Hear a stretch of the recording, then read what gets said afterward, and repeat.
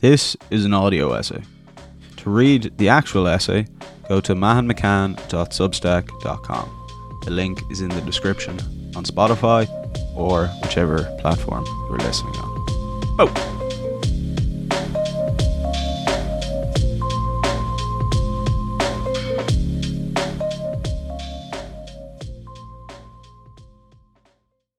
A Philosophical Guide to Self-Development, Part 2. In the previous article, we discussed how the loss of wisdom and spiritual traditions that organised our attention and experience created the conditions for an attentional crisis. We delved into the function of attention and found a profound need for developmental guidance, some trade-offs between what we find salient and what we should find salient, and essentially the perennial problems of ignorance, self-deception, and self-destruction, and that somehow the answer to this problem lay in a thing called character and how we can cultivate it.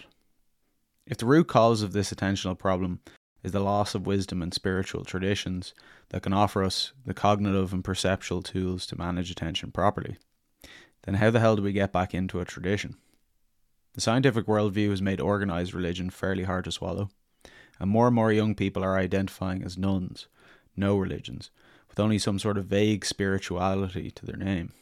But we all know that this alone is not sufficient, and this is why we see the resurgence of many virtue traditions like Stoicism and Buddhism in the West today to fill the void. What is virtue ethics? Ethos anthropos daemon. Character is fate. Heraclitus.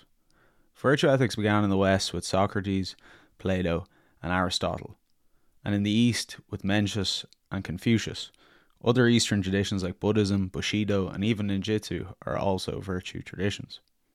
Virtue traditions are quasi-religions. They have some religious presuppositions, but often exist in a much less formalized, institutionalized, and rule-based way.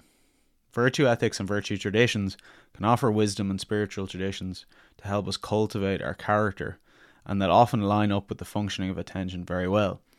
So well, you might say, as some thinkers do, that virtue ethics is the proper frame of reference for dealing with the ethics of attention.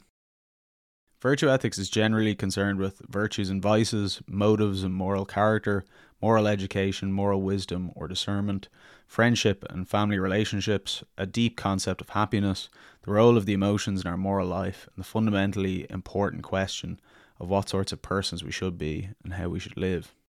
Virtue ethics places character at the centre of our moral and ethical considerations, in contrast to other ethical theories like deontology, which places rules, or consequentialism, which focuses on consequences. These theories aren't separate from one another, and both consequences and rules play a role in virtue ethics, however, not a foundational role. Shannon Valor, philosopher of technology and the author of Technology and the Virtues, writes, "A virtue ethic has the following characteristics. Number 1, a conception of the highest human good. Number 2, a conception of moral virtues as cultivated states of character manifested by exemplary persons. Number 3, a conception of the practical path of moral self-cultivation. Number 4, a conception of what human beings are generally like." Basically all of the things we need but no longer have in the West. Despite this overlap, each virtue tradition is unique and encourages different virtues, which is a bit of a problem that we will look at later. For example, Aristotle identifies 14 virtues: mildness, courage, shame, temperance, righteous indignation, justice, liberality, truth, friendliness, dignity, endurance, magnanimity, magnificence, prudence. And these all sound wonderful, but in other virtue traditions, like Homeric virtue ethics, some of these virtues would even be considered vices. What is the origin of these differences? Some current research argues the core virtues identified across virtue traditions are wisdom, courage, justice, temperance, humanity, and transcendence. And generally a virtue is a positive disposition of character embodied in good habits and practices, and the opposite pole, a vice, is a bad character trait embodied in bad habits. These two poles form together to make our character, a particular pattern of being that can be defined as who we are from the outside, or internally as a set of constraints that regulate our growth and development. So when we're talking about improving character, really we're talking about cultivating virtue and cutting down on vices. Common practices of virtue traditions.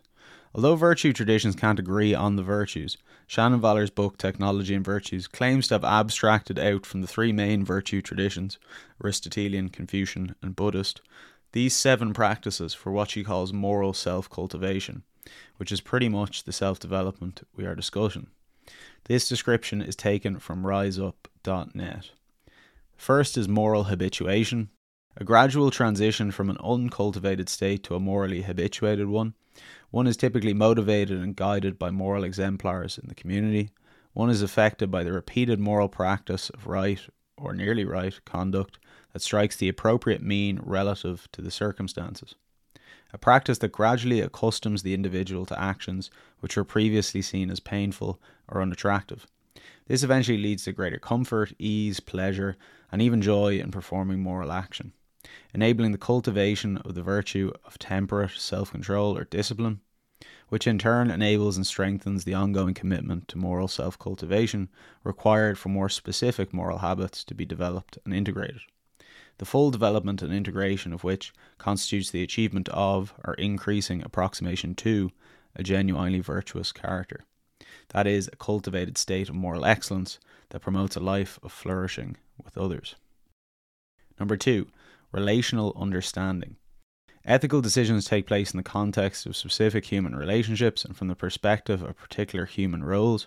Virtue ethics is skeptical of an impartial observer or the veil of ignorance or other such thought experiments of other ethical systems. To behave ethically, you have to be attentive to these relationships and roles and to how they interact socially. Number 3, reflective self-examination. Know thyself. You can best improve if you know your particular weaknesses. Otherwise, you have to rely on less useful general purpose advice. Regularly reflect on your specific daily behaviour and examine it in the light of your ideals, aspirations. Correct your faults and take pride in your improvement.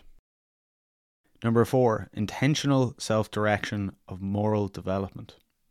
This is an important stage in moral development in which you take responsibility for your character and identify the virtuous life as what you personally and sincerely aspire to. Maslow's hierarchy comes into play here, as this is harder to do unless you have some basic needs met first. Getting to this stage makes the process go a lot easier, as you realise being virtuous is what you want and what you value. Number 5, perceptual attention to moral salience. Be attentive to the salient facts of the situation you're in that potentially call for or shape virtuous action. Understand the truth about those facts and also why they are morally salient. Unfortunately, valor, the question of how to develop this sort of attention and insight, is under-theorized in classical virtue ethics. However, this is what I did in the previous article, so you can check that out on the Substack. Number 6, prudential judgment. Cultivated ability to deliberate and choose well in particular situations among the most appropriate and effective means available for achieving a noble or good end. This is what Aristotle calls phronesis, or practical wisdom. It is the difference between the nice child who is naturally virtuous and the virtuously, morally mature adult. The child might do all right in some circumstances, but in novel situations, they don't have enough of a conscious grasp of their principles to extend and even to modify them appropriately in keeping with the spirit of virtue. The main features of phronesis are to identify morally salient features, relevant consequences, and to value properly in circumstances. Number 7, appropriate extension of moral concern. Especially in our new global, technologically connected context, it takes a lot of deliberate attention to know how to appropriately extend moral concern appropriately. That is, to the right beings at the right time, to the right degree, and in the right manner. Valor says this is the most challenging to cultivate, but mentions the exchanging self and others meditations in Mahayana Buddhism as one example. The stumbling block for virtue ethics. These practices are deeply valuable, and we will return to them later to look in more detail and find out how we can implement them in routine as spiritual exercises. However, there's still a core problem here, and one that can't simply be stepped over if we want to really take this process of moral self-cultivation seriously. As mentioned in the beginning, the virtue traditions can't agree on what virtues are most important, and hence they can't agree on what character is most important to have. Therefore, we don't have a target or an end for our moral self-cultivation unless we just subscribe to one of the traditions. And this turns out to be a pretty big problem. Alistair MacIntyre, in his short history of ethics, points out that Homeric virtues and Aristotelian virtues, despite being from the same place, ancient Greece, with only a couple of hundred years between them, recommend completely different virtues. MacIntyre points out that they do this because the culture of Homer and the culture of Aristotle had very different ideals. Homer's time valued a warrior king, while Aristotle's aimed at a contemplating, rational philosopher. And so this brought about some difficulties because it seems that the ideal of virtue ethics is historically contingent and hence culturally and historically relative. The charge of relativism is a dire one, particularly in a modern secular age where we are trying to again create something that is absolute. You'll notice that throughout this essay I've not tried to define the particular virtues or even recommend any to you, which is what Valor tries to do in her book, which I think is a mistake. These virtues are not disembodied abstract ideals that we can just write down and teach to people. Understanding them is the end of a process, and to encourage people to engage in that process, we need a clear-cut goal to aspire towards. In other words, we need to clarify the end of our moral endeavour, a north star of this process of self-development, and that is what we will discuss in the next article.